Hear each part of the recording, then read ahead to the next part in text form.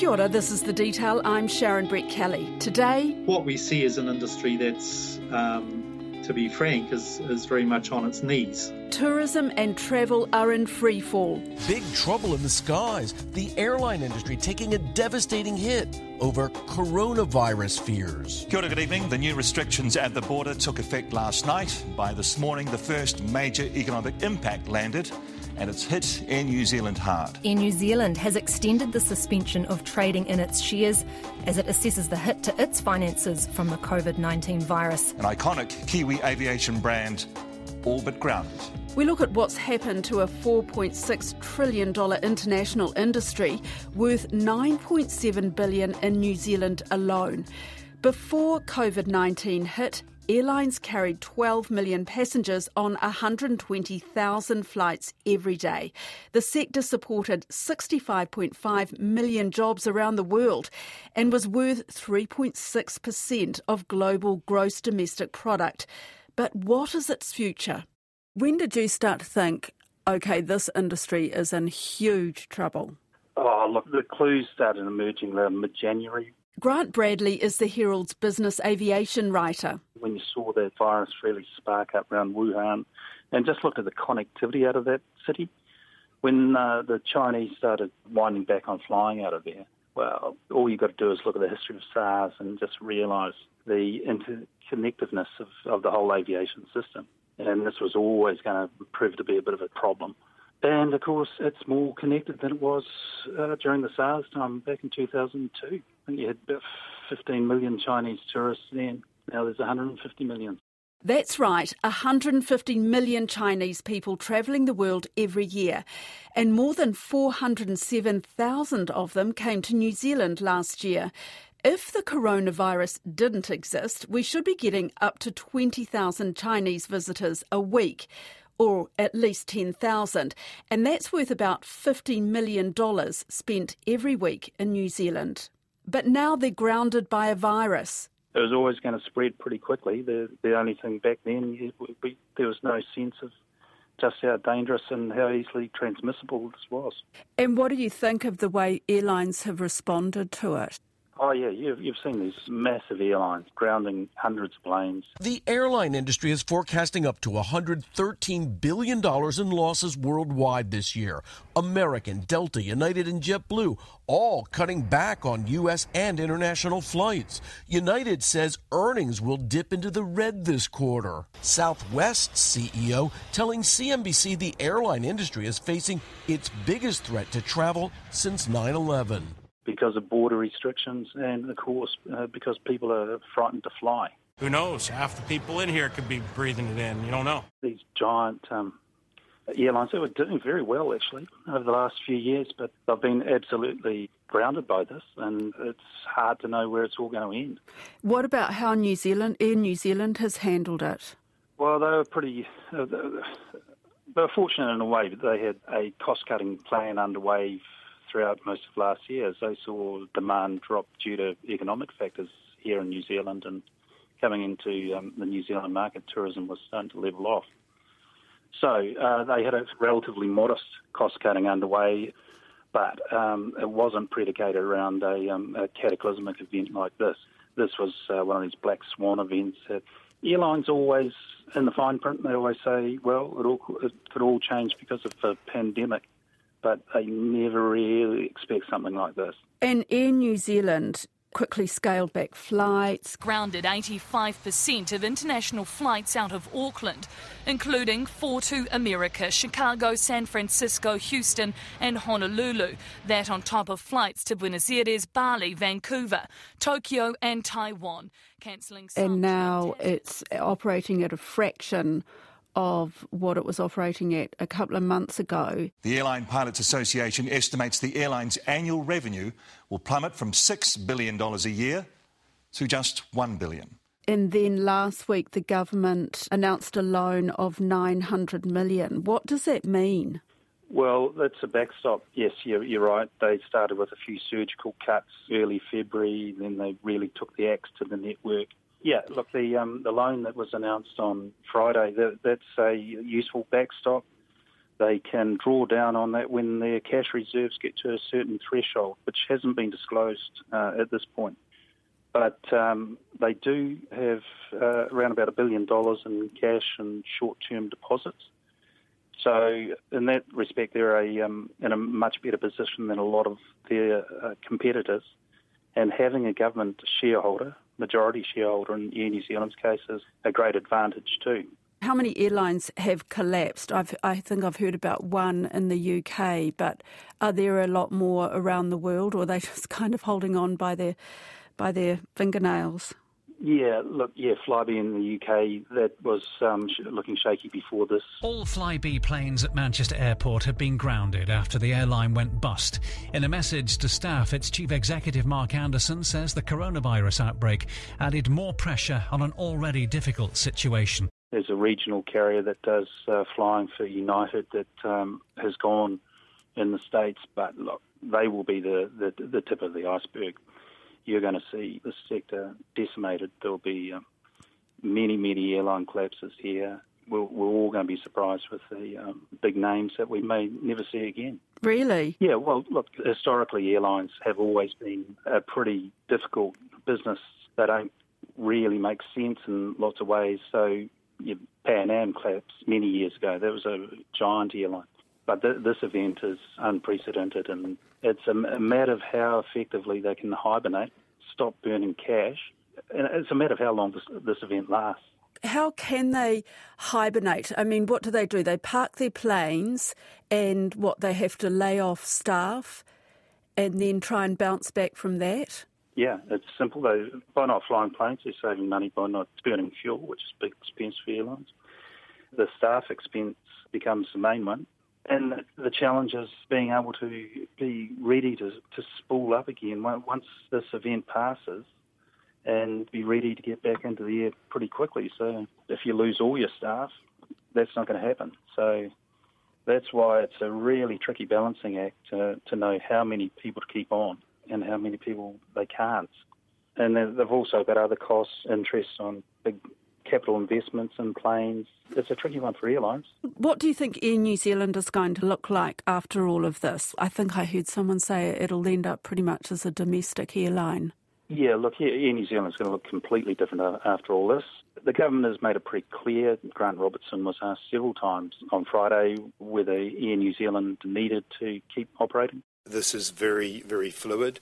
We have agreements around minimum route coverage, both domestically and internationally. That stands and that's part of the agreement. But clearly, we're going to be in very regular discussion with Air New Zealand from here on. He's of the mind, and most people would be, that it's too important to fail. It's a national airline that will provide a domestic service to fly on medical supplies, high-value cargo at the very least, and also be able to distribute that around the country. A role in the emergency response, I suppose, over the next few months. And, when this all passes, yes, it will be a much smaller airline that will start off again flying domestic flights, and then if international demand proves sufficient, they'll expand again. But that seems a very long way off at this point. In effect, I think the travel industry, as much of our economy will do, is we will probably talk about pre-COVID and post-COVID. That's Simon Milne, Professor of Tourism at AUT, which has the country's largest hospitality and tourism school. He does a lot of research on tourism here and in the Pacific. And I asked him if he was getting an in-depth insight into exactly how much trouble the industry is in. Yes, we are. In the destinations where we are working, of course, we see that, and we also get the feedback from the visitors. We also see this very clearly in the 7 Pacific nations that we're collecting data for at the moment as well. What we see is an industry that's, to be frank, is very much on its knees. We've seen really the rug pulled from underneath it.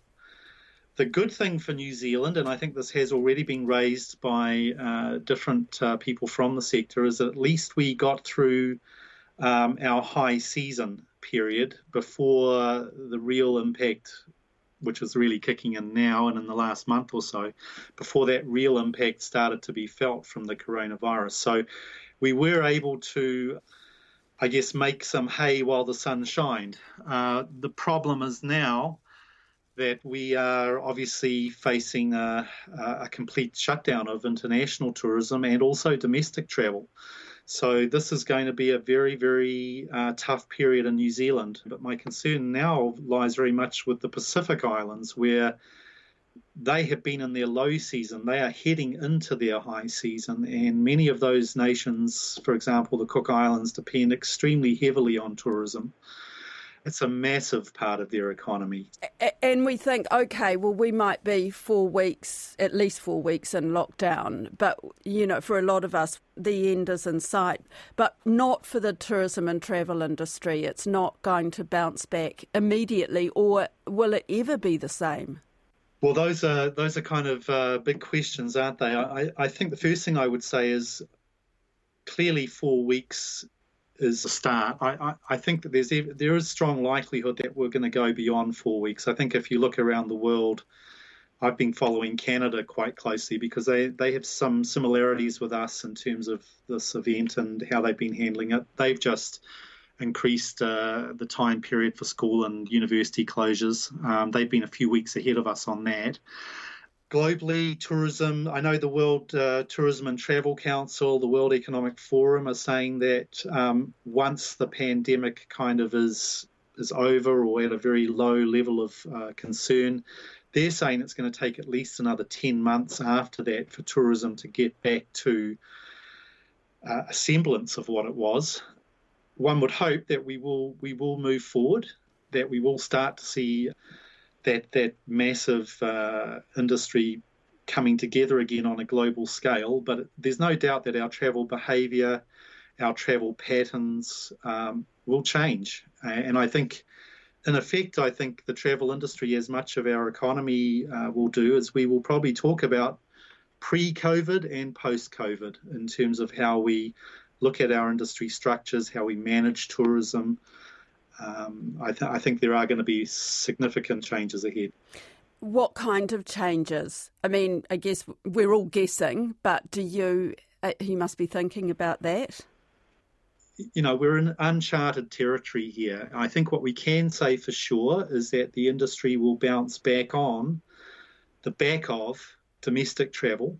And sometimes, I guess, in the initial phases, that domestic travel may even be quite regional in nature. We may be encouraged, for example, as Aucklanders, to travel to the Coromandel, for example, rather than the South Island.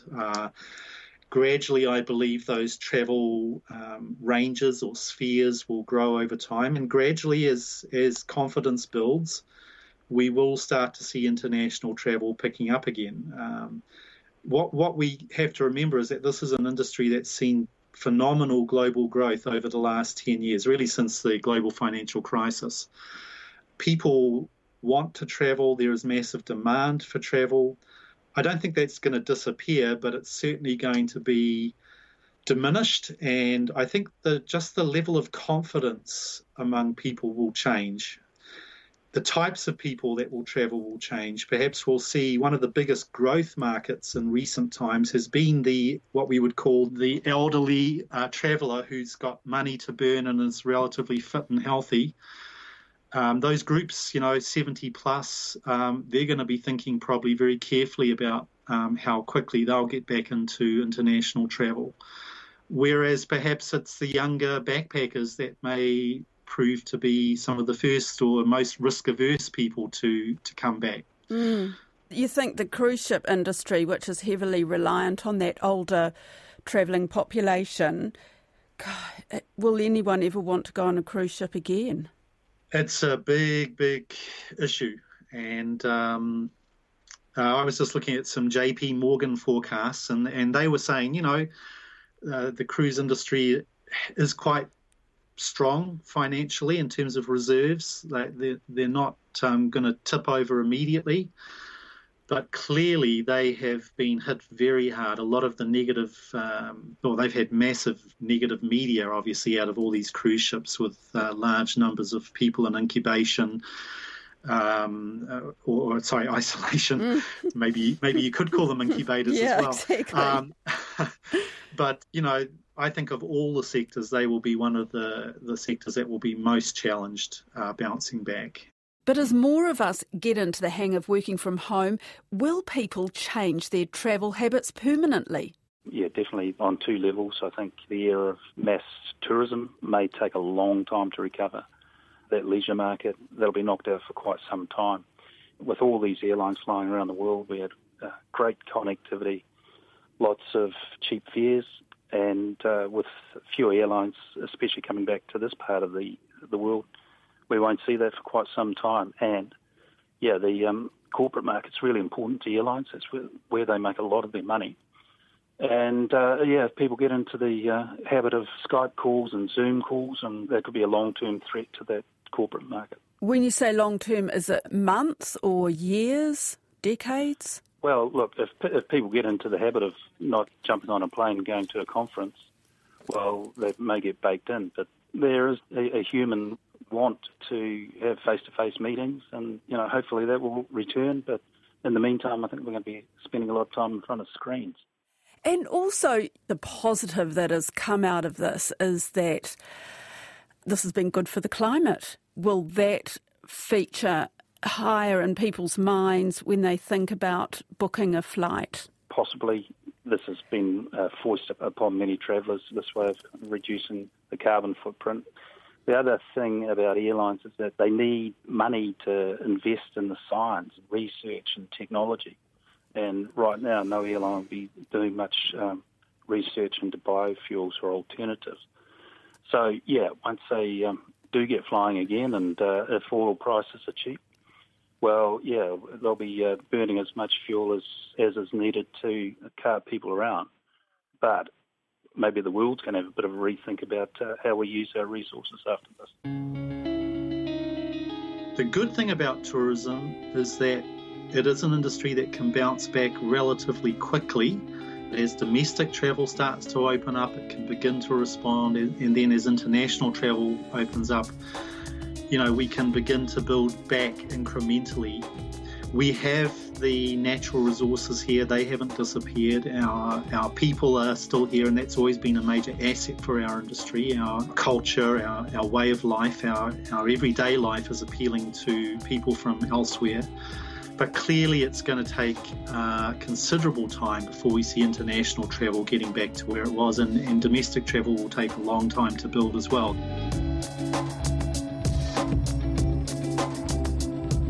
That's it for today. I'm Sharon Brett-Kelly. The Detail is brought to you by newsroom.co.nz and made possible by RNZ and NZ On Air.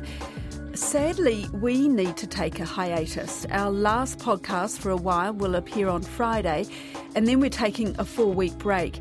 We'll all be joining the RNZ News team to help bring you up-to-the-minute news on the COVID-19 situation. In the meantime, you can get your daily podcast fix via the RNZ Coronavirus Podcast. News updates, verified information, lots of voices from around New Zealand sharing their stories and questions answered.